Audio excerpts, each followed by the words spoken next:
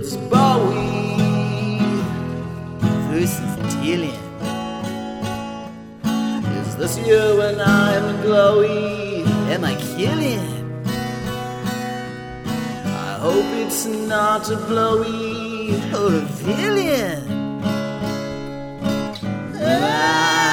Oh, it's time for Bowie versus Dylan.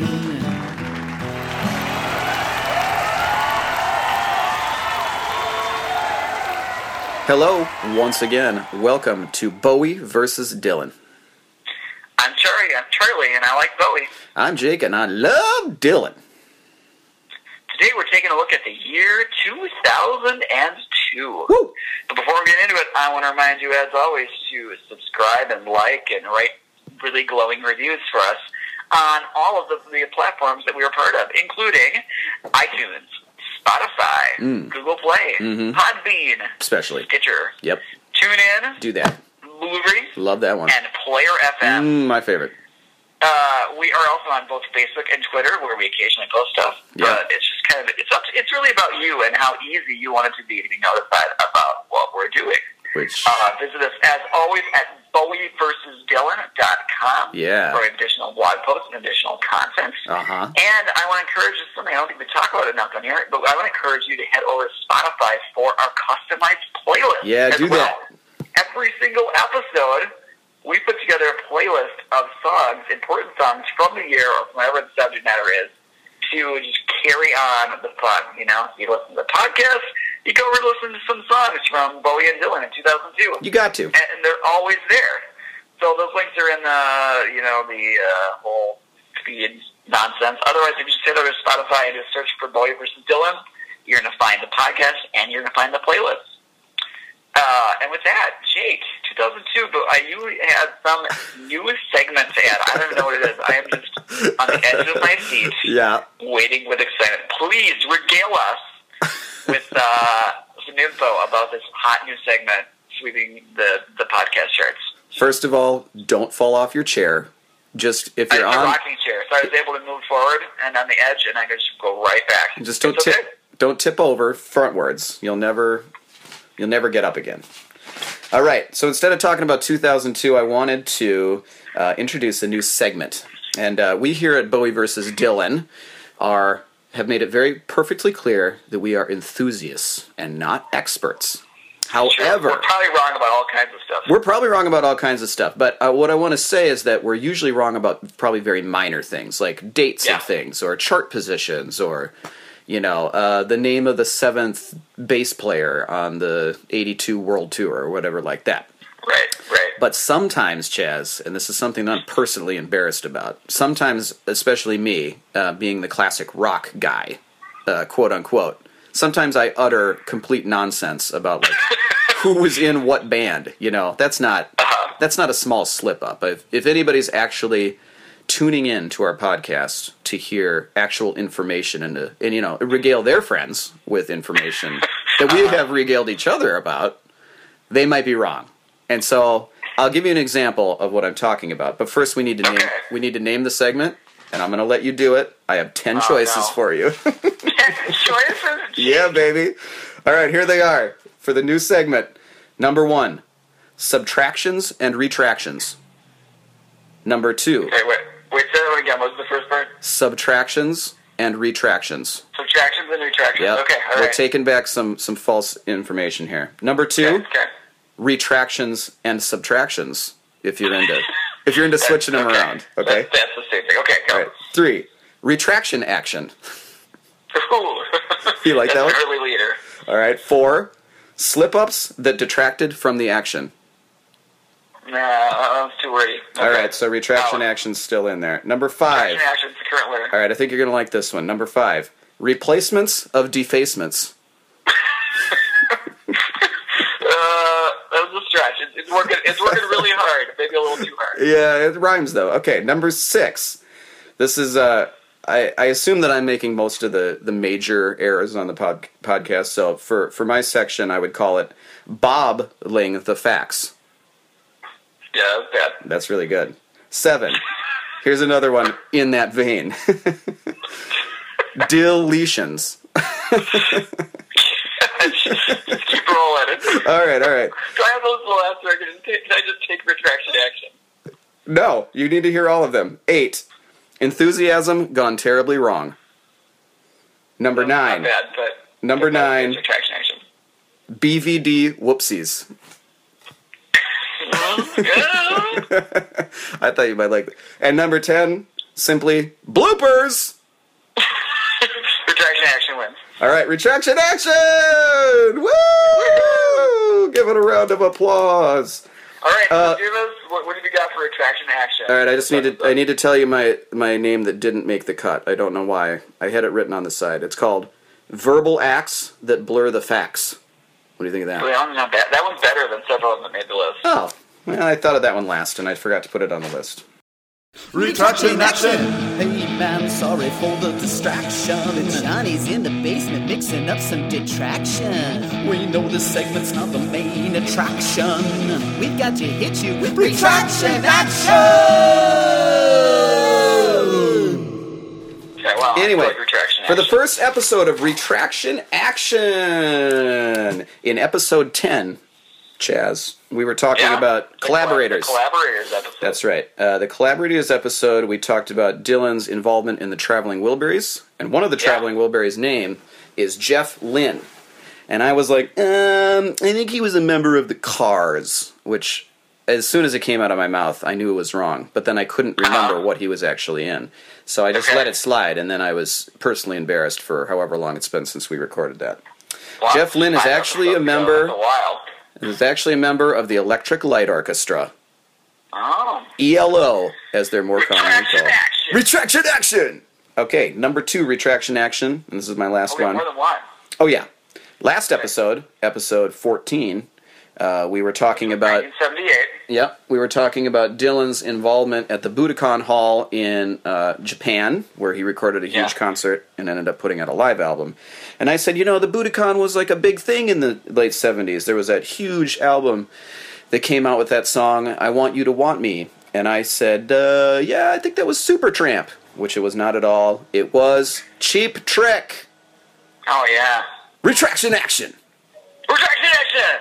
Boom. So that's it. That was pretty short, pretty sweet. Good retraction action. Yeah, I don't know if I have any retraction action. My retractions are all like I go back through and change the amount of points that I want to give stuff later on. Yeah, which we should do because I'm like, I should give him an extra half point. I don't know if it's ever changed anything more than a half a point, maybe 1 point. I have one. But like go back and look at albums like, I should give him an extra, or that one like, that one really wasn't worth that much. That could have taken a half point off. I have one. In no case would it have changed the results. Yeah. Of the competition in that year. You know what? And at this point, I couldn't change their, I couldn't try to steal a year from Dylan, No, you can't do Not that that. low. You can't do that. But it's weirdly important to us to get the points right. And one thing that I've noticed is that it's becoming relative. So last time I did Street Legal, and I gave it a 1.5, and I immediately realized that I'd given way too many points to Infidels. Because Infidels, I gave a 1 point, which seems preposterous compared to even Street Legal, which isn't that great, but it's fine. Infidels is bad. I was doing this exactly with this year, because he has an album coming out in 2002 called Heathen. Yeah. And I was sitting there trying to figure out what this one was going to be. And I ended up doing a rough point count for all 20 of his albums in preparation. It's all against the other ones. I was going well, is it this? Well, it's better than, Earthling, so it's not as good as the Next Day, but it's not as good as, and I'm going through all of these different albums. So I gave it a rough, and several of them I could definitely see myself changing, because several of my ones I don't listen to. Right, that's the point. That's the point. And I dive into them. Things, stuff like, we did Tin Machine with 1989. That was one I never listened to. And so I really, it was interesting to listen to it again. It was bad, but, it was interesting, because I never listened to that. So, right. All right, so action. Next time on Retraction Action, get some retraction action. We retract some more action. We act on the retraction. We rhyme. We rhyme. That's all we do. That's all we do. We always be rhyming. All right, you heathen. Go ahead. I'm going to go for it. 2002. Now, to set the stage for 2002, we have to go back to 2000. What? Bowie. That's so long ago. I know. Pull it back, Jake. All right. 2000, Bowie has another unreleased album. He's got two major, like 2.5 major unreleased albums. And they all came out somewhat in some point. The first one was the beginnings of Young Americans. It was a finished album, and then John Lennon got involved. Things changed around and became Young Americans. Right. The second one we talked about in depth in the 1994 episode, the album Leon, which no record label would pick up. That's right. Completely remade it into Outside. The lots of stuff went with it. This is the next big one, and this one's called Toy. Toy was recorded largely in 2000. He might have finished up in 2001. I didn't write that down. But it actually was an almost entirely covers album of Bowie's own recordings from the late 60s and early 70s. That's such a bad idea. It was decent. It's decent. And it's decent. It's decent. It's not an amazing album. Okay. It's well worth listening. It's very surprising that this puppy didn't get released, but we'll get it later. So there's a whole bunch of songs. Some of them, like from his first album, some were B-sides and singles. Some were, came out in weird releases. Some were never officially released, but recorded at the time. But all I think they span between about 60. So there's one. I think he recorded his first single was on there too. So we went between about 64 and 72. Okay. He also recorded 3 brand new songs to go with it. Yeah. He had it all ready to go, and he said publicly, this puppy's ready to go. He was just waiting. And but he was getting a little mad with his record label, who did not want to release it yet. Okay. Because this was kind of a common thing at the time, with this whole record release cycle. We couldn't release records too close to each other, because then the new one wouldn't sell well enough. That's the thing at the time period. You don't worry about it now because it's digital, and everyone will get to it. But there's not as much money up front to get something on. And in contrast, to the 60s and 70s, where you released something every 7 months, or you were dead. Well, and it's kind of a transition period. In the 60s and 70s, you made your money off of albums. Yeah. And you toured to promote the album. That's right. A lot of times, tours lost money. Sell the album. You get nowadays, and you release albums so that you can tour. Right. You make all your money touring. That's right. All of it. Because music's so ubiquitous and it's so free, and you can stream it all over the place and find it. It doesn't even matter. No. You don't make big money on albums. A lot of artists don't make. Unless you're like Taylor Swift or somebody. In-person thing that can't be replicated online, and people pay big money for concerts. Boom. So this, in 2002, we're still in a transition. iTunes wasn't even out in 2002. Yeah. Napster was. I was on Napster. Oh, yeah. No, you weren't. Oh, yeah. You criminal. Oh, yeah. You criminal, you. Not John Lennon did Bowie yet. It wasn't to that point yet. But, do that stuff. Anyway, they wouldn't release it because he, wasn't far enough in his cycle or whatever. He'd released an album in 99. They didn't want to release one yet. They were waiting. And so by the time they were willing to release an album, I actually think he got it out of his record label and found a new one. But by that time, and this is famous, this is just classic Bowie, he already recorded another album by the time anyone was ready to release a Bowie album. Sure. And he's like, well, let's release a new one. And he never just didn't really ever get around to releasing the other one again. Which is interesting. It is interesting. Okay. So the new one was Heathen, which was released in 2002. Okay. Now I will say Toy was leaked in 2011. It's one of those things with these leaks, you're never sure, especially with the track listing, if it's actually correct. If all those songs would have been there, and probably they wouldn't have been in the order they were on. I don't know. They might not be final mixes and stuff, but it's online. It's well worth listening to. It's not his best album, but it's far from his worst. It's interesting to hear him completely reinterpreting his own old songs. All right. So it's kind of fun. So Heathen kind of sprung out of this. Heathen did he recorded 3 new songs for Toy. 2 of them ended up on Heathen. 1 in a completely re-recorded version, 1 in just a remixed version. Several of the Toy songs ended up as B-sides on Heathen. And a couple of them showed up on a best of in 2014, which is interesting too. Wow. So ultimately about half the songs on Toy have been officially released in some format whatsoever. There you go. So Heathen is, now if we're looking at Bowie here, we can really kind of divide his career into 2 major times. 2. I would divide it into, you could do it in all kinds of ways. Yeah. But for this purpose, we're going to divide it into 2. And the first period would be 64 with his first single up to 1980 with his last truly brilliant album for many decades. Okay. And then we get moving into his dance period in the early 80s, and things go badly. And he kind of like tries to fight for the rest of his career. Going downhill. Anyway, he releases, between 64 and 1980, he releases 14 albums. Wow. And between 81 and 2016, when he dies, he releases 14 albums. Whoa. I know. What do you know about I that? know. Counting the 15 albums, which we are. And so 1980 being his last truly brilliant album, I would say, until 2016 with his final album, Black Star. But he's got a number of good albums in those later years. It's not all trash by any means. Sure. But it doesn't, reach the heights of before that. Heathen is usually considered one of the top 2 or 3 of his later career albums. Wow, It's a good one. a good one. It's a goodie. It's a good one. It represents his second foray into his second to last persona, which some people have called neo-classic rock. I know you like that. Yeah, neo-classic rock. You just say that over and over. Neo-classic rock. It kind of rolls. NCR. NCR. Neo-classic rock. Get it. Yeah.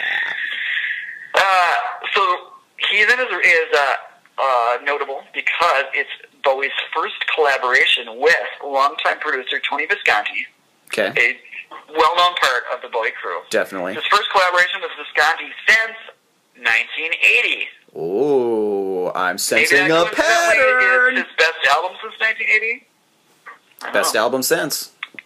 I was reading, and I read regularly, do a lot of my research throughout The Complete David Bowie by Nicholas Pegg. Nicholas Pegg. Yeah, you already shouted that guy out, I think. I did do a shout out. It's a great book. I use it all the time. Okay. And he says he obviously thinks pretty heavily that Tony Visconti's departure is the reason for Bowie's many years in the wilderness. So that's one of the biggest reasons. Mm-hmm. They kind of fought in the early 80s, and then they just, they got together. They kind of became friends again in the late 90s. This is their first album together. And then Tony Visconti would go on to produce his last 4 albums.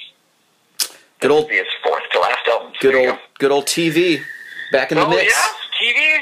TV back in the mix. So Bowie recorded this out usually he would go in studios in big cities and stuff. He was living in New York for a long time, the last 20 years of his life or more, Sure. 25 years of his life, he lived in New York. It's expected, he mostly recorded, near his house and everything. But not this one.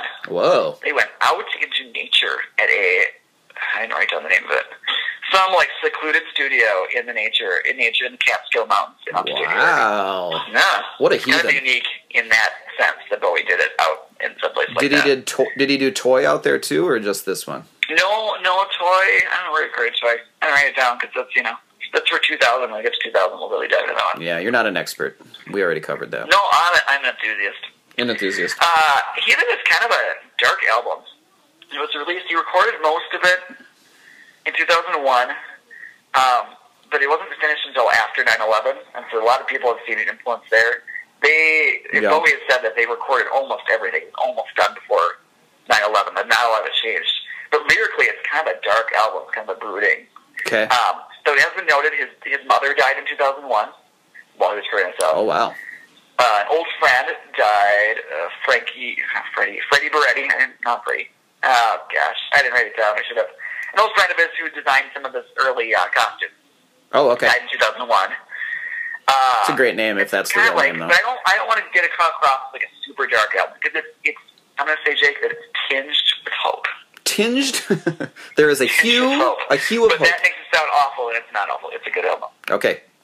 I believe you. It also represents his most critically acclaimed album in many years. All right, so... other albums, particularly outside 1995's Outside, has come later on to be considered a really strong album. Heathen, people liked it right away. So is this That happened to Bowie a lot lately. So what is this in the best album sense category? Best album sense? I would call it best album. Well, it's always since 1980. I would call it his best album since 1980. All right. The only one that comes close, the only one that's a contender before that is 1995's Outside. Okay. But I think I like this one better. All right. Just a little bit better. They're close. So it's critically acclaimed. Got lots of good reviews. It also became its highest charting album since 1984 Wow. in the UK. Okay. What did it chart as? I don't know. Oh, come on, What are you talking Chaz. about? I don't know. Chaz. I'm going to just make it up and then we could do some retraction action. That's what retraction action is for. Boy, this is brilliant. We've really covered ourselves in glory with this one. Now, We can say whatever we want. I'd like to slow things down a little bit to talk about one of my favorite topics of today's show. Yeah. And that topic is the Grammys. Great. The Grammys. Good old Grammys. I love the Grammys because they're so hilariously irrelevant. Yes, they really are. There is no other major award that has less relevancy than the Grammys. No. I mean, when you think about big awards like the Oscars or the Tonys or the Emmys, like, people care about these things. And, in their, sometimes they're faulted for stuff, and sometimes people say, oh, this. But the Grammys just... Well, I don't know. Like, at least when it comes to rock, and maybe people who are more into hip hop or rap or other genres than we are, maybe they're feeling like they do okay. I don't know. No, I don't think nobody thinks they do okay. Cow. So I got some categories here because Bowie was nominated for a Grammy. Good for him. For Best Rock Male Vocal Performance for the lead single off of Heathen, Slow Bird, which is a great song, by the way. Okay. And I feel like we could turn Grammys into like a Your Mama So Fat style running joke. Oh no, let's not do that. The Grammys are so irrelevant. I got a couple for you here. Okay, great. Do it. The Grammys are so irrelevant that, and this award in particular, that Lenny Kravitz won this award 4 straight times. Yep. That's amazing. This award and the Grammys are so irrelevant that Eric Clapton, Elvis Costello, Don Henley, Peter Gabriel, and John Mellencamp were all nominated for this award in the 2000s. Wow. Sad. Along with, for that matter, David Bowie. Sad. Yeah, you didn't mention him, did you? This award and the Grammys is so irrelevant that David Bowie lost this award in 2002 to Bruce Springsteen. Oh, now Bruce Springsteen was back by that point, so... Was he back in 2002? Oh yeah, after 9/11 he came roaring back. Oh, okay. So all right. Well, maybe I'll that was his action. That was his award to back. lose. Take that joke back. Retraction action. Good job. Okay.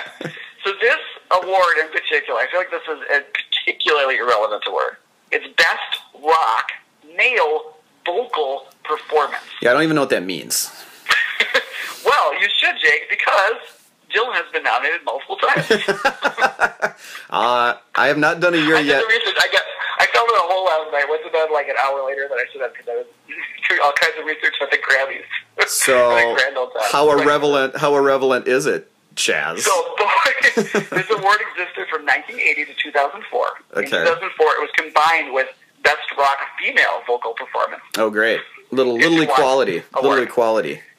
So Bowie was nominated for this award 6 times in 1984, 1985, 1998, 2001, 2002, and 2004. Okay. In 1998, he was nominated for the song Dead Man Walking, and he lost to Bob Dylan. Oh, in what year? In 1998, so we're looking at the song from 97. So time out of mind. Bob Dylan, I wrote down the song, it's Cold Iron Bound. Oh, yeah. Well, that's a weird song to pick from that album, but okay. Great. Well, the one from Bowie was a weird song to pick from that album also. Yeah, there's just no way they can do that award show. I don't know. It's not a thing. Dylan, you'll want to know a little more, because Dylan has a long history with this one also. Yeah. Dylan was nominated 4 times for this award, and he won it twice. What? And he did, and he won it in 1980. So this is a good, oh man, that's right. I remember reading about that. In 1980, you won a Grammy in 1980. That's what for one of the songs from the Christian trilogy. I remember. Gotta serve somebody. Gotta serve something. That's actually a really good song. Okay, all right. And Dylan actually, let's see, and both Bowie and Dylan were nominated in the same category in 98, 2001, and 2004. Wow, these are great little intersections here. And in 2001, they both lost to Lenny Kravitz. Yeah. And in 2004, everybody they both lost to Dave Matthews. Oh no. Whoopsie. Finally, this is my last little nugget of Grammy lore connected to Bob Dylan and David Bowie. Okay, this is great. David Bowie was nominated approximately a total of 19 times. I was just looking at the Grammys website, and Wikipedia article about all the awards, and they disagreed on the number of times that Bowie was nominated for stuff. That's weird. And normally I would just go with, well, the Grammys got to be correct. But the Grammys at the very top of the page said that Bowie was born in New York City, which did not happen. So He was reborn I'm in New York not sure City. about how well they fact-checked this page. Wow. I'm going to guess that the Wikipedia article is actually more correct than that one. I would imagine. Anyway, Bowie was nominated for around 20 times for a Grammy. Something Okay, like that. give or take, yeah. He won 6, only 5 of them competitive. One of them was a Lifetime Achievement Award, I think. He totally won He that won one. 5 competitive Grammys. 4 of them were for his final album in 2016, Oh, having yeah. already died before the Grammy. Oh, yeah, that makes sense. It's all sympathy. It's all sympathy. Posthumous, baby. And having already broken up his career into, the really relevant period up to 1980, amazing golden years from 69 to 1980, Yeah. he was nominated for only 1 Grammy during his golden years. Okay. I didn't know they And had the it was- Grammys back then.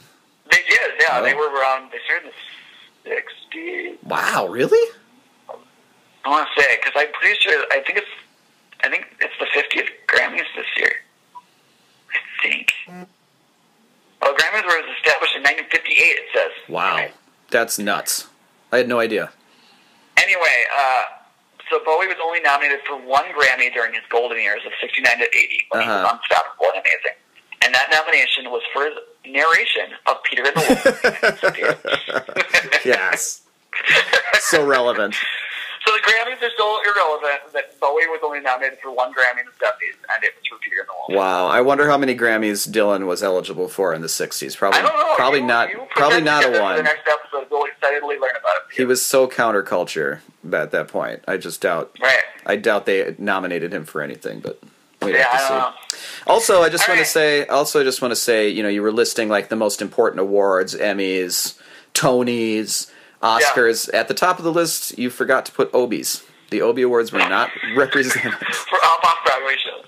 Yeah, Canadian off-Broadway shows. I also did not mention the DVD awards.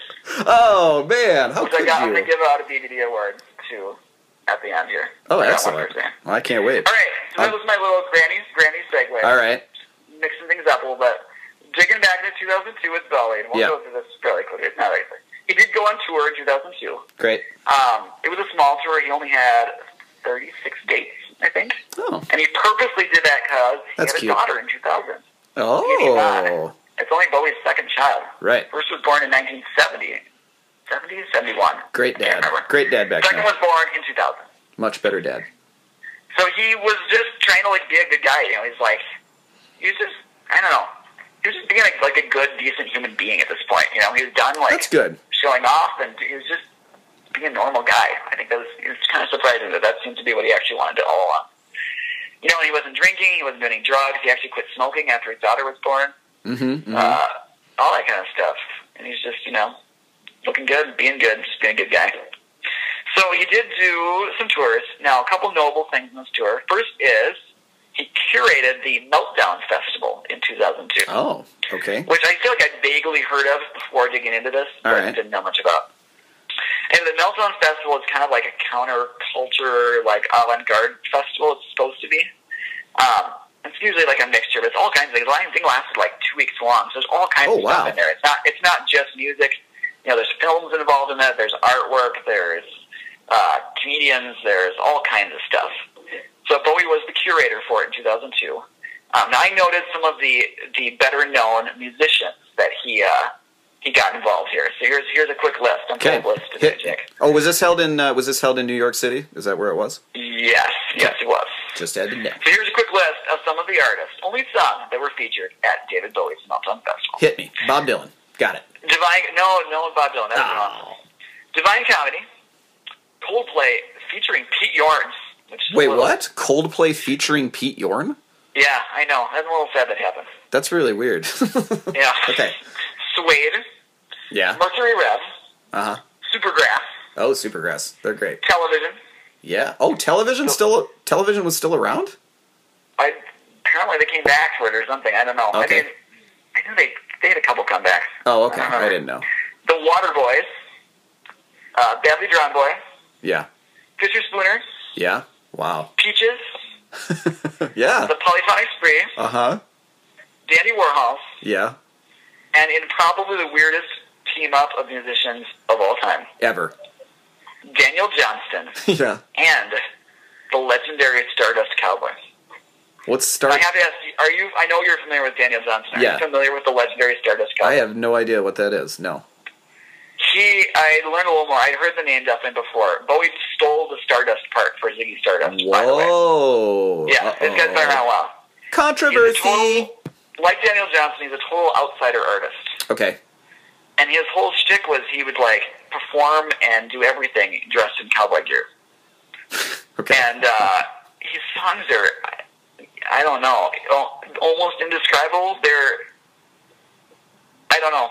It's just barely songs. Not like Daniel Johnston, who is obviously, like, a consummate pop writer. His melodies who were is an great. idiosyncratic performer. Right. But his compositions are, Oh yeah, when other people They're cover wonderful. his songs, they're like amazing. Right, because there's so many covers of his songs, and they're all great. They're great. Yeah. But Ziggy Stardust Cowboy, I don't know if he actually wrote songs per se. He just kind of like turned on the microphones Yeah. and just started going. Just did his thing. And we'll get into him a little bit more. He's commonly known as The Ledge. The Ledge. We'll get into The Ledge a little bit later because Bowie covered one of his songs in 2002 for Heathen. Okay, got it. Yeah. That's a... So other notable things from his tour, Bowie hooked up with the Area 2 Festival, which Okay. I vaguely remember happening at the time. But it was run by Moby. Oh! Was mattered a lot at the time. Yeah, he did. Play. Yeah, I was a huge fan of Play. Me too. Cool. Me too. I remember that. It was a great album. It was. It still is. So he put together his own like mini festival in 2002 called Area 2. And it is a really strange kind of thing here for Bowie in this point in his career and, like for the previous 35 years. Bowie did not headline Area 2. It's Moby Area. So Bowie was like second to last. He opened for Moby. Wow. Moby was... Isn't that weird? Moby was swinging big bats then. Well, I don't know. Hitting They were homers. friends. The two of them were good pals. Like, That Moby makes very sense. publicly really liked Dylan or liked Bowie. They got together. Like it seemed like they hung out and stuff sometimes. Bowie gave him some weird birthday present. It was one of the hats he wore in The Men Who Fell to Earth. Excellent. So, I guess Bowie was just thrilled. Oh, I'm sure Bowie he was. did a couple remixes on album tracks for Bowie. They seemed like they were tight at the time. They just got along this night. So Bowie did it. I can see that. Again, Bowie was sticking pretty close to home whenever he could. So he was only on part of the Area 2 tour. But he did a lot of tours, and a lot of his performances were in New York. And he talked about how pleased he was just to be able to go home at the end of the night and see his wife and daughter. Sounds Good nice. for him. Finally, last notable thing about this tour was he did some dates featured entire full performances of Heathen and 1977's Low. Whoa. Because it was... Considered to be by many, which would be its 25th anniversary. Right, okay. But considered by many to be Bowie's one of his very best, if not his best album. Wow. And it's kind of interesting. I found an online recording of the entire Low. He moved the tracks around a little bit to make them work better as concert, but they were still there. Still Bowie. Wow. Way to go, Bowie. Way to Bowie. Finally, Bowie, as part of the whole publicity tour of Heathen, did just a whole lot of TV appearances. And because this is a year of lists, I've got lists for you, Jay. Perfect. I've got one Love last me list some for you. Here we lists. go. He was on Top of the Pops, David Letterman, Live by Request. Some of these are very dated. It's just kind of like Live by Request is one of those. The Today Show, Uh-huh. Conan O'Brien, Yeah. Carson Daly, Whoa. That's a Hot for you. stuff in 2002. Jay Leno, Regis and Kelly. Riddles and Kelly. Later with Jules Holland. Conan O'Brien again. And my personal favorite, Dick Clark's Primetime Rockin' New Year's Eve. What? I'll have you know, though, the song was recorded in September and was broadcast as part of Primetime Rockin' Oh New my Year's Eve. goodness. That's hilarious. So, throughout, Bowie appears, I wrote in, he's good-natured, relaxed, funny, and charming. He just looks like comfortable with himself. He doesn't look like he's trying really hard to be something else. He's just a cool guy. Which he's just a cool guy. He's just like, hey, Hey, cool I'm guy. Bowie, that's it. Which leads us straight into the year in hair. Yes, cool guy hair. Our classic segment. This year, he's got it kind of slicked back. It's a little bit longer, though. It's not like, really like, I don't know. It's just a little bit longer. I wrote down that it's rakish. Ooh, rakish. Yeah, I don't know. It's like that fashionably a little bit longer, a little bit shaggy, but well kept. Yeah. All right. So, by Bowie's standards, I'm going to give it a 4. Whoa. He's had a lot of good years in hair lately. That's true, he has. We haven't had a negative year in hair in a while. Wait until our next episode, which I'm not going to announce to the public quite yet. Don't do it. Don't even do it. Nobody. I wrote down too, he wore a lot of nice suits. He did. In public and at his concerts, he was wearing like 3-piece suits and stuff. Boom. The guy was looking good. Well Dapper. dressed. Rakish. Looking great. Rakish. I'm definitely Super rakish. Rakish. So speaking of rakish, why don't you tell us about the opposite with Bob Dylan in 2002? There's not a lot of rakishness going on with Dylan in 2002. Dead Vincent Price. Speaking of Dead Vincent Price, in how fact, about Bob Dylan in 2002? In fact, there's a thing that he did in 2002 that is so unrakish, disrakish that it's not even to be believed. You can't wait to hear about it. So he only did a couple. I can't wait to hear about it. I already don't believe it. Yep, but it happened. Just know that. Okay. He only did a few choice things in 2002. One was the Never-Ending Tour. It yet again did not end in 2002. It did not end in 2002. It continued to not be continued to be never-ending, not to be ending. It was he did U.S., Europe, a couple more legs in the U.S. after that. 107 shows in 1 year. In 1 year, including but not that's limited like Bowie's to. biggest year ever is somewhere around. Yeah, that's most people's massive tour.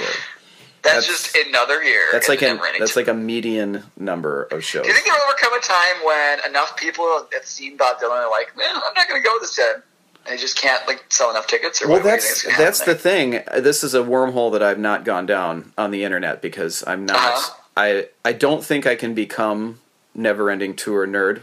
There are Never-Ending Tour people out there for sure that document the shows and look at the set lists.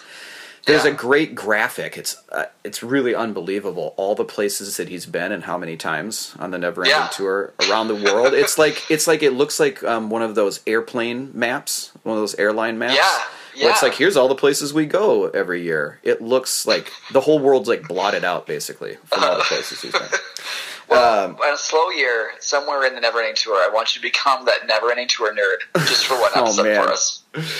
You take a bullet for us, Jake? Will you do this for us? I don't think I can. It's and your valuable listeners. It's so nerdy. Anyway, on my very shallow deep dive, concluded at least in 2002. Shallow dive, we call that. It's the shallow dive. It's the not deep dive. It had some stats about concert attendance, and he was selling out shows all over the place, everywhere in 2002. And I don't know if that's the way anymore, but he's got it down so that he plays the right size amphitheaters and all that stuff. Yeah. He doesn't play arenas, obviously, but he sells out. He's probably due for a comeback again now. We should be ready for another really good Dylan album just out of the blue. Oh man, I can't. That would be so great. I can't. Super old guy Dylan album, that would be so great. I'm dreaming about that now, and I'm going to stop this podcast. Yeah, okay. Save it for later. Well, that's all, folks. As part of his Never-Ending Tour, he returned to the Newport Folk Festival for the first time since 1965, when he went electric, Chaz. Judas! There was no Judas yet. I knew I'd get an opportunity to yell Judas this episode. This was the incident where he played electric songs at the folk festival, and everyone became outraged. They started speaking in tongues. They started falling over. A couple of them spontaneously combusted. I don't know if that's a true fact. I heard about that one. People were starting on fire. It was an outrage, and he did not return until. How dare he plug in that guitar? Yeah, how dare he? So he came back in 2002. The last time he was there in 65, he played 5 songs or something, and he basically got booed off the stage, and then he had to come back and play an acoustic song to alleviate the tension there. This time he played 19 songs for 2 hours, And here's the unrakish portion of the show. Can I add in just a little aside before you? Yeah, please do. Well, I'm like, you're bringing back to my brain an Onion article I read probably in college. Yeah. About the Newport Festival. Yeah. And Bob Dylan goes electronica. Great. It was a wildly entertaining article. That's hilarious. I enjoyed every bit of it. Please go on with the unrakish behavior of Bob Dylan. This is very unrakish. And it's kind of unbelievable, except that I saw the pictures and I know that it happened. So the curtain comes up. He's obviously the headliner on this thing. You know, more press. I didn't even know the folk festival was still happening, to be honest. Yeah. He comes out and he's wearing a Stetson hat, and underneath he's wearing a false wig with long unwashed hair, like down to his shoulders. And he has a carefully glued on scraggly beard. Like a fake scraggly. Why did he just grow one? I don't know. I can't really describe it. You'll have to. Are you sitting at your computer? Yeah, I am. All right. Why don't you do that? Why don't you type in 2002 Newport Folk Festival Bob Dylan, and you'll have 800 billion pictures of this contraption he was wearing. And he didn't mention it. He didn't give credence to it. He just played. I don't even think he talked really. He was like, "Good to be back" or something like that. And then he just proceeded to. It's pretty good quality. That's what I'm saying. Clearly, people realize there was a beard and a wig at the time. Yeah, I don't know if they did at the time, but it certainly became, because he didn't look like that at any of his other shows. So. Well, hey, good one. Yeah. All right. Good one. That's all I can say. I mean, I'm just imagining it in my head. I used to work in theatrical makeup. Yeah. It's good. It's good quality. You can't tell. That only tells me that he spent a lot of time thinking this up and putting it into action. And for what reason, nobody will ever know. It was only the one concert. That's it. Right there. Okay. So moving on, we have a We have a very special David Bowie Bob Dylan intersection. I think we need a segment for this. I'll have to think about that. You already had a nice Grammy Dylan Bowie intersection piece, and here's mine. So generally considered, this is another never-ending tour nerd thing. Generally considered, his best band was from about 99 to 2002. It says, and the lead guitar player for Dylan during that time was a real hot player named Charlie Sexton. Does that ring a bell to you? It does ring a bell. I'll tell you why it rings a bell, Chaz. Charlie Sexton in the mid '80s was a teenage guitar prodigy. He released a song that was a hit that I didn't know, but I watched the video for and I laughed and laughed. You should just do it. It's called Beats So Lonely. Beats So Lonely? Beats, like Beats So Lonely, not the vegetable, but the rhythmic pulse. Beats. Okay. Beats So He's just lonely. strutting around this thing, smoking fags, and his hair is just out of control. He's such a rebel, but it's like a synth song. It's totally mid-'80s. Is it meant to be funny? Nope, not meant to be funny at all. Okay, all right. And if you laugh during it, people get upset. Don't laugh at it. So, David Bowie took along Charlie Sexton on his 1987 Glass Spider tour, along with Peter Frampton. Put him on stage with Peter Frampton. Put him on stage with that crazy bass player who has you've probably seen the Glass Spider home video. Have you seen that? Only parts of it. Okay, Wait till we get to 1987, and then I will watch it in full. I watched it. He played White Light, White Heat with David Bowie. Yeah. And he played... Bowie covered that what's the other song? Covered that for decades. Anyway, a couple things about this. One, David Bowie looks ridiculous in this. Oh, yeah. Does he have the awful mullet yet, or not? Yeah, he's got an awful mullet. He's also got a crazy, kind of shiny puffy pantsuit thing. Yeah, that sounds about right. And my favorite part as a guitar player, he has this little tiny electric guitar. It's like it looks like a little rectangle, and the neck goes up, like normal, but then it doesn't have a head, so there's no tuning pegs and all that kind of thing. Yeah. It looks like a little, I've seen that looks thing, like a little washboard guitar, only it's electric, and he's just like every once in a while just like ripping it up on this thing. It looks like it's way too small for his body. It's hilarious. Yeah. And Charlie Sexton he's just screaming on that guitar. He comes out, and Bowie does this whole like, ladies and gentlemen, here's my friend Charlie Sexton. And he comes out, and he's just like, he's ripping it up. So what I wanted to do, Chaz, is I just want to, inquire upon the listeners and you to just, wherever it is that you are, listening to this podcast, I want you to turn to the person next to you, whether that's your kid in the kitchen while you're doing the dishes, or whether that's the person on the subway, or nobody in the car. I just want you to turn to that person. I want whatever your political affiliation or your religious affiliation or what you're thinking right now, I want you to shake hands or give that person a hug. I want you to agree that Charlie Sexton is ripping up some tasty licks on the Glass Spider home video. That's all you got to agree on. You don't have to agree on anything else. Up while you're talking here, and he was sometimes the opening act on the Glass Spider. Yeah. That's right. So Charlie Sexton. It looks like he appears on 2 different songs on the Glass Spider home video. I know. I've not watched it. I couldn't find. I didn't write down the other one, but I watched it and it was amazing. I Want to Be Your Dog, an Iggy Pop cover. That's it. I Want to Be Your Dog. Was it. And of course, it's all these great proto-punk songs are just all shined up 87 Bowie style. It's like not punk at all. Oh, Bowie. 87 was probably his worst year. Charlie Sexton has been on the Neverending Tour in various sections. He's generally considered the best lead guitarist that Dylan has had during the last 30 whatever years. All right. And probably since Mick Ronson. Well, that wasn't the Neverending Tour. That's a separate section. I know, we just said that since, 30 years. Just saying. Well, in the last 30 years. Look, I love Mick Ronson, okay? We can all agree as well. We could agree on that as well. If we're talking tasty licks, we can't not mention Mick Ronson. No, and actually, I'm going to get to some tasty Mick Ronson stuff later in this. Oh, yes. Oh, yeah. There's so much Mick to go around. I know, he's been dead for 9 years at this point. He's still showing up. All right, my last Charlie Sexton thing is that he met with a, quote, extreme air quotes, supergroup. Then they recorded an album that they never released. This was on Wikipedia.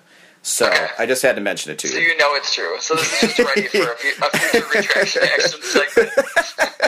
It's so ripe. It's so ripe for retraction action. The group was called The Nauts. Nauts, like, I don't know, like the Nauticals, only shorthand? Okay, here's who's in the band. This is possibly the worst supergroup ever constructed. Okay, Charlie Sexton, his brother Will Sexton, somebody named Brady Blade. I neglected to look up who that was. Dave Matthews. And get ready for this, Chaz. Jacob Dylan. Oh, man. You had me at Dave Matthews, but it really took it home. I know. With Jacob Dylan. This is how sad I am. I honestly sat down and thought how to say these in the order that I wanted to say them for you. Oh, yeah, that was the order right there. Okay, great. That was it. Great, then it's all not for nothing. Wait, did you say Bucky Baxter? Was he part of it? No, Brady Blade.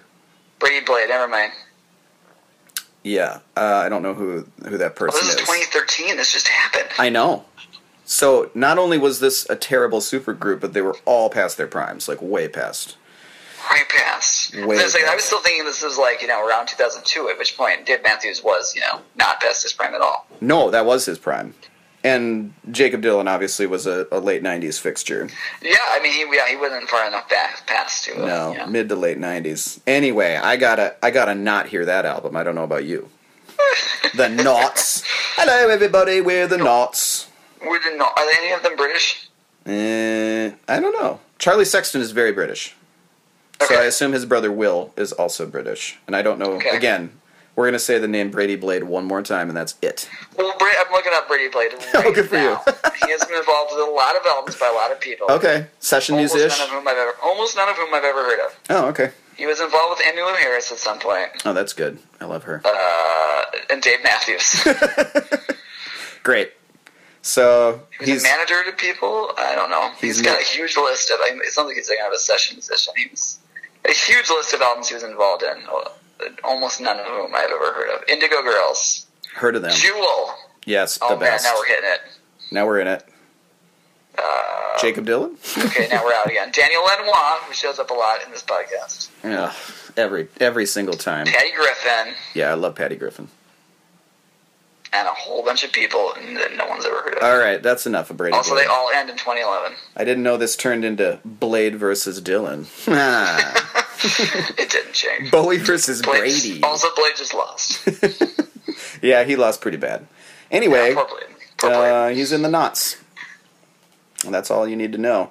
The other major event in Dylan's 2002 was he released a box set called the Bootleg Series Volume 5, detailing the 1975 leg of the Rolling Thunder Review. Okay. And I had to chuckle because now we've already mentioned Lanois, but it seems like so far in our journey here, this is our 15th episode, a couple reoccurring themes have come up just over and over and over based on the years that we've picked. Yeah. One has been Daniel Lanois, which he has produced. He has produced 2 albums of Dylan's and nothing else, and we've talked about him 80% of the episodes, like at length. We've done both of the albums, right? We did both those, and then obviously our collaborators episode.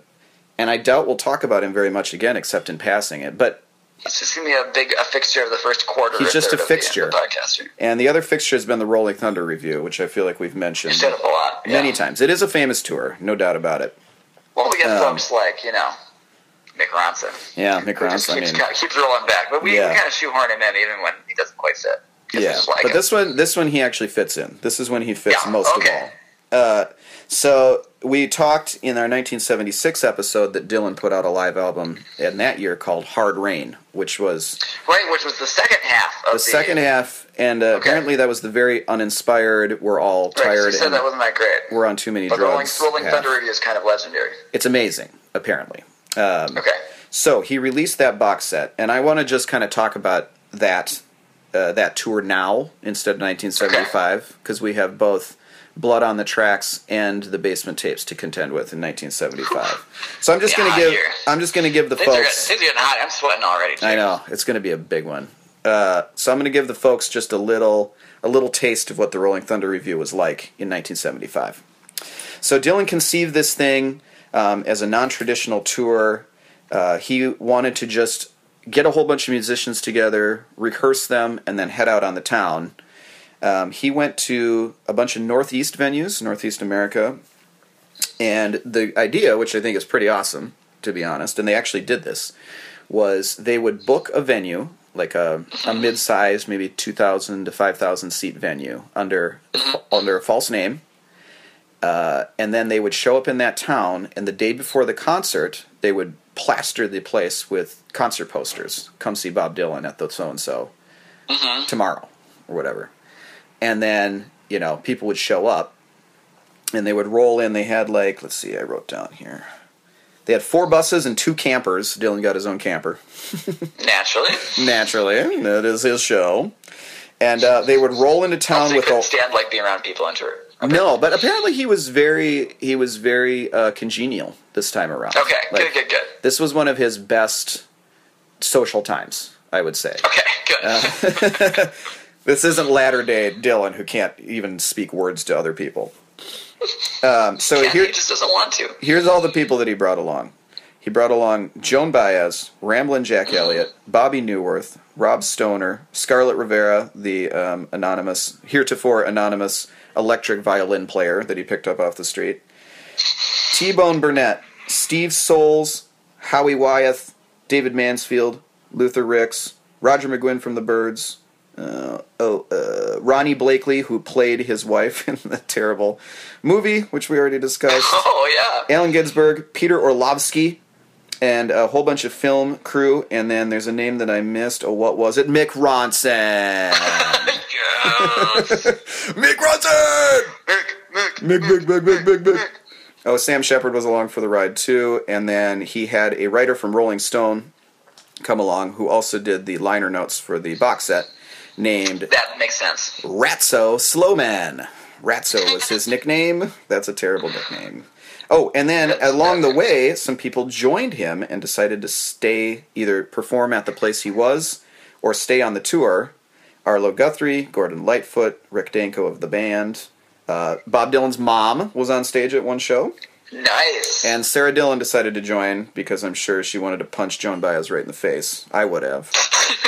They weren't divorced yet. They were not divorced. They were actually in a quote-unquote good period at that time. Okay. Right, but this is right before, a couple of years before they actually got divorced. And it all turned sour. Okay. And one Joni Mitchell decided to come along on the ride. She apparently didn't hate Bob Dylan then. Decided to hate him sometime later, I guess. Okay. All right. All right, what else here? Oh, so he had little sections of this massive band. Oh, there were like 70 people that were on this tour. Came rolling along. So for the actual show, they would usually have like a vaudeville curtain or whatever to come up. And it would be like different sections of the Rolling Thunder Revue doing songs together and not necessarily including Bob Dylan.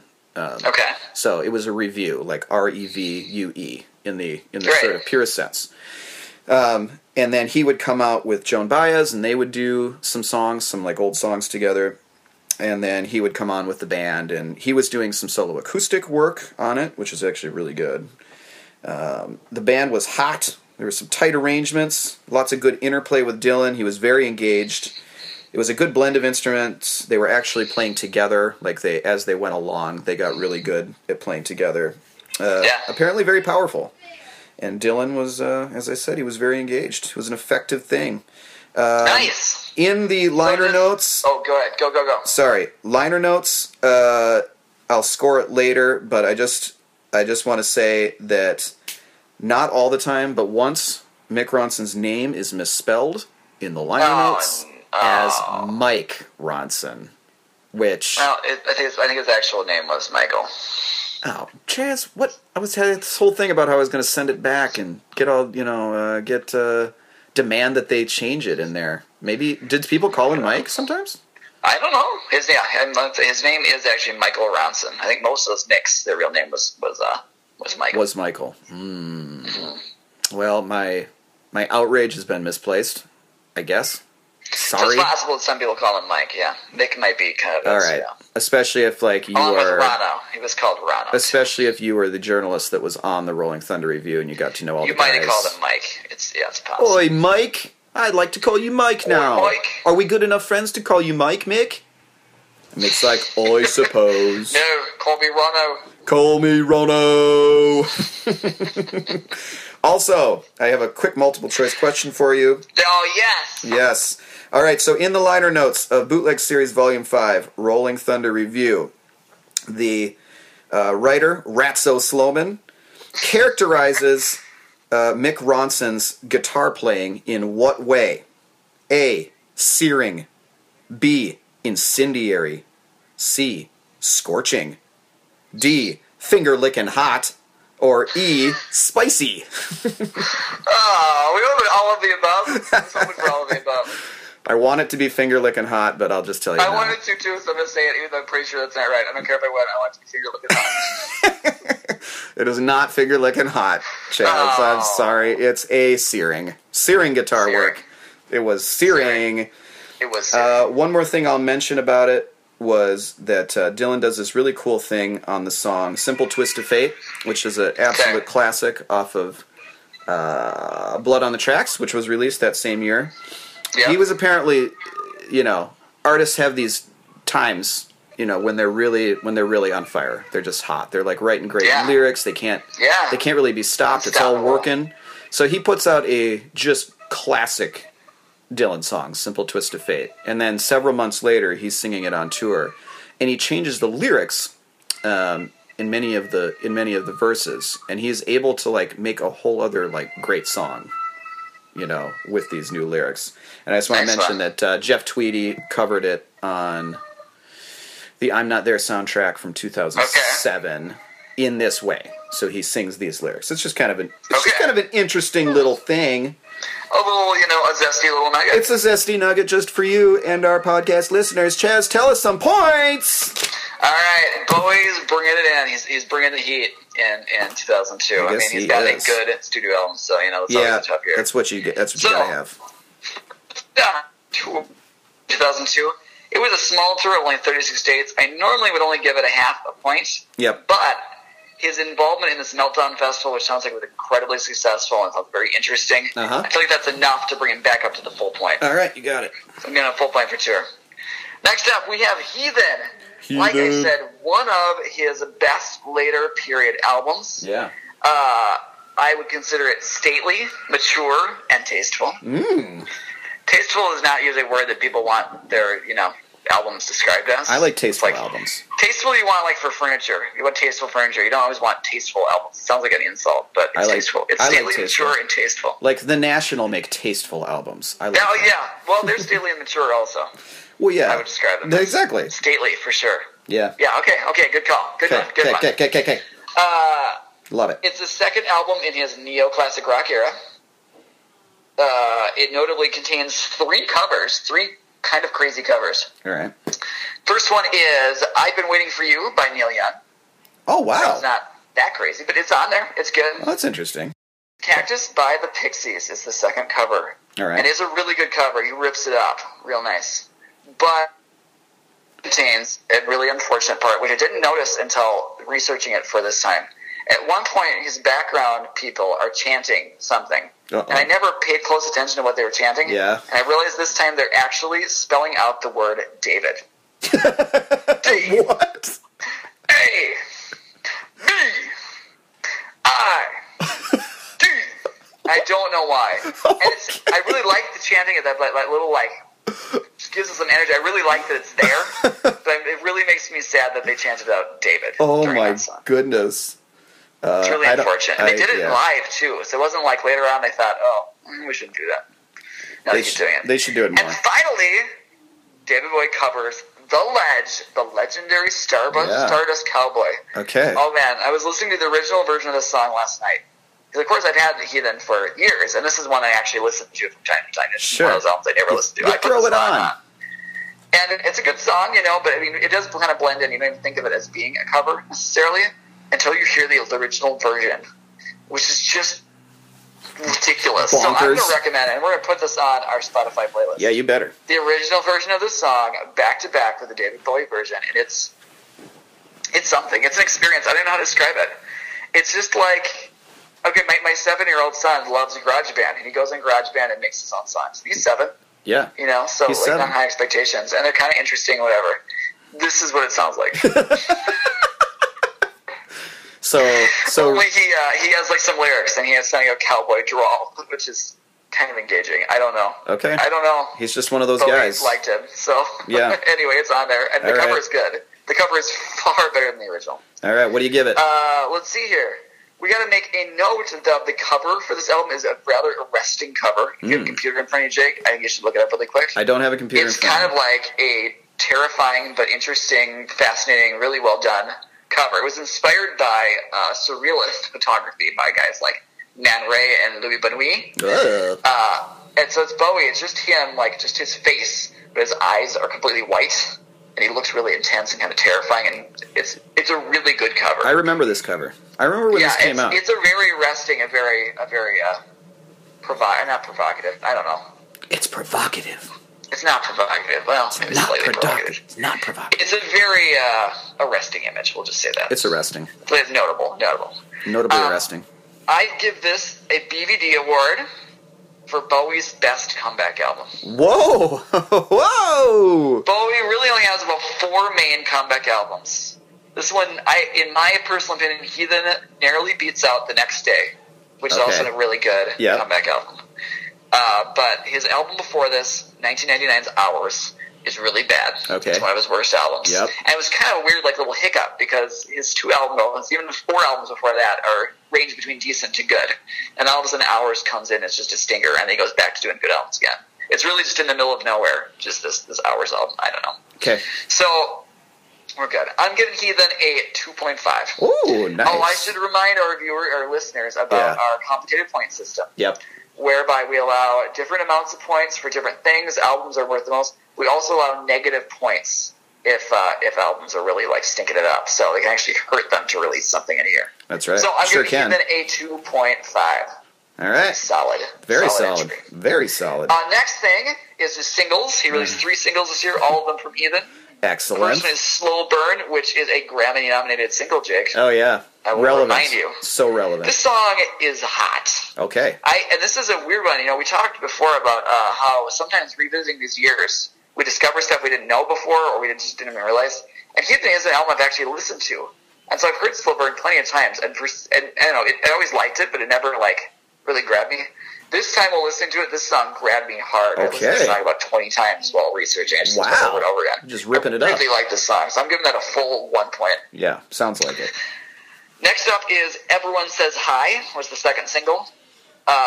One of the things I'm not as wild about Heathen is there's a couple late in the...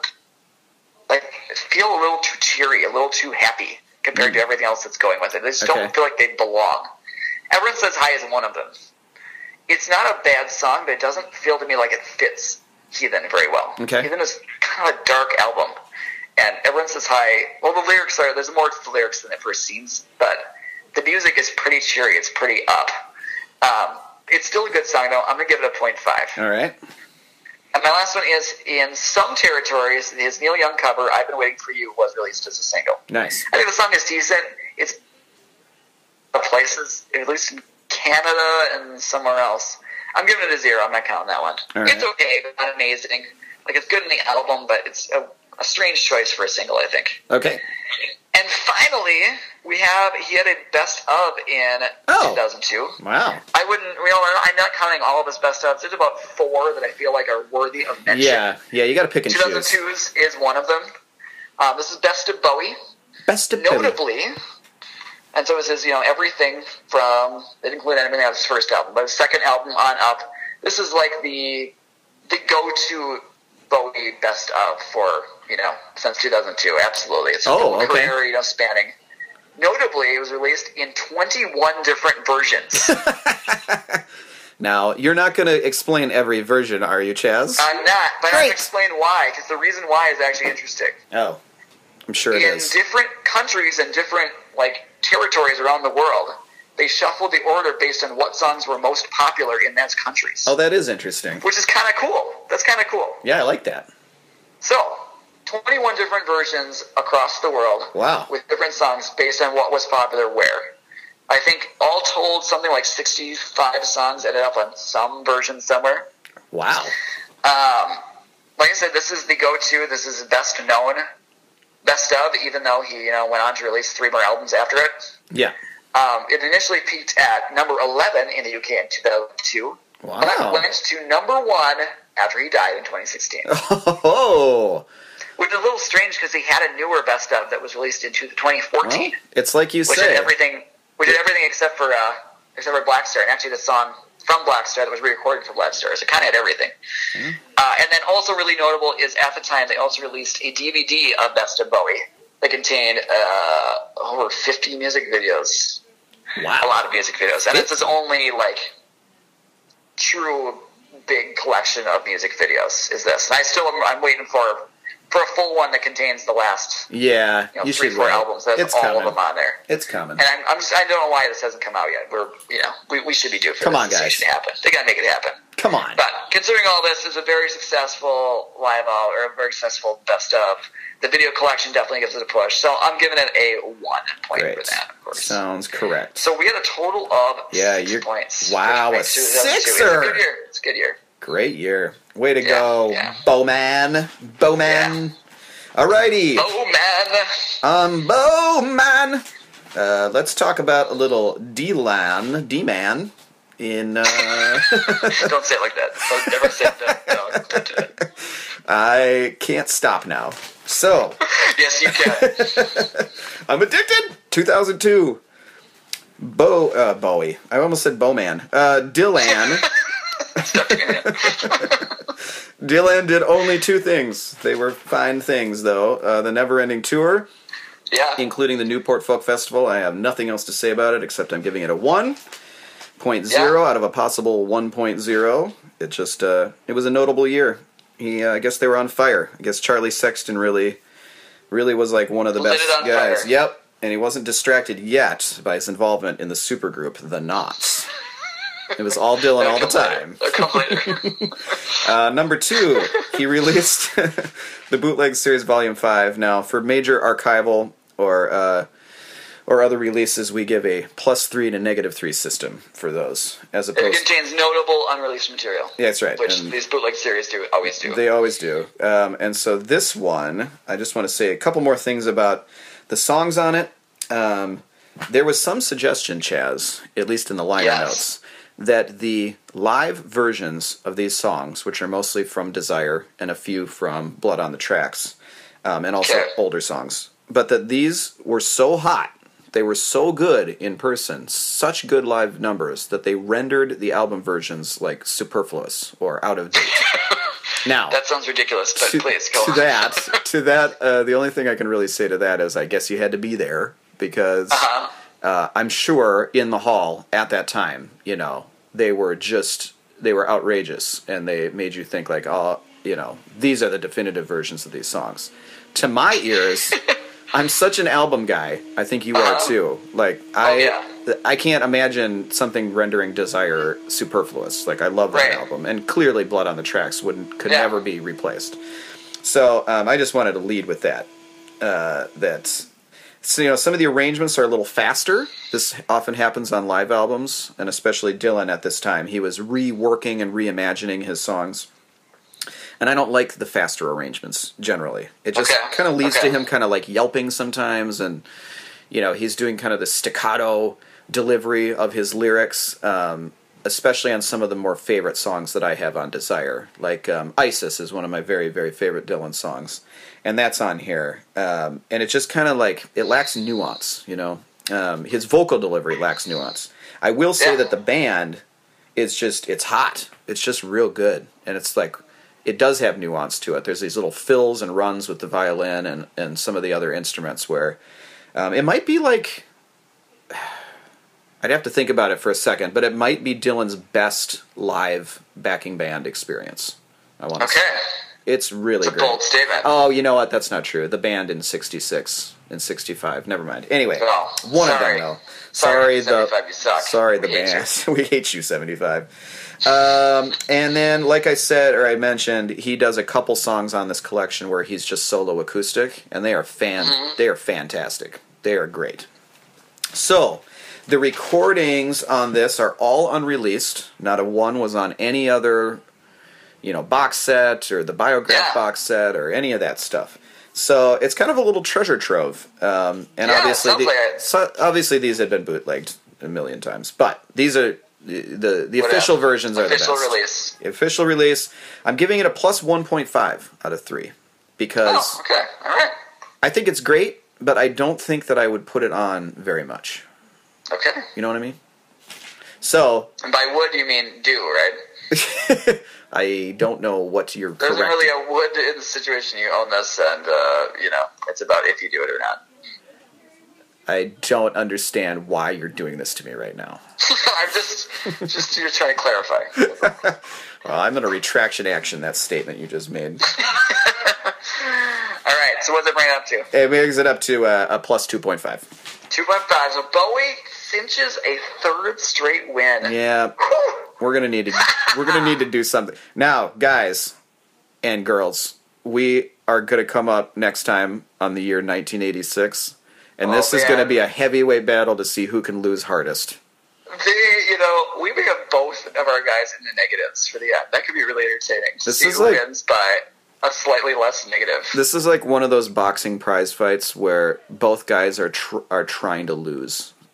They're both in the bag. They both look like they're trying to throw it. They're both in the bag, you know, they've both been bought off, and they're like, if you just punch me just once, I'm going to fall over. And so there's like a lot of shadow punching. And to be fair, Bowie did Labyrinth, a little movie called, I don't know, Labyrinth. a little movie called Labyrinth.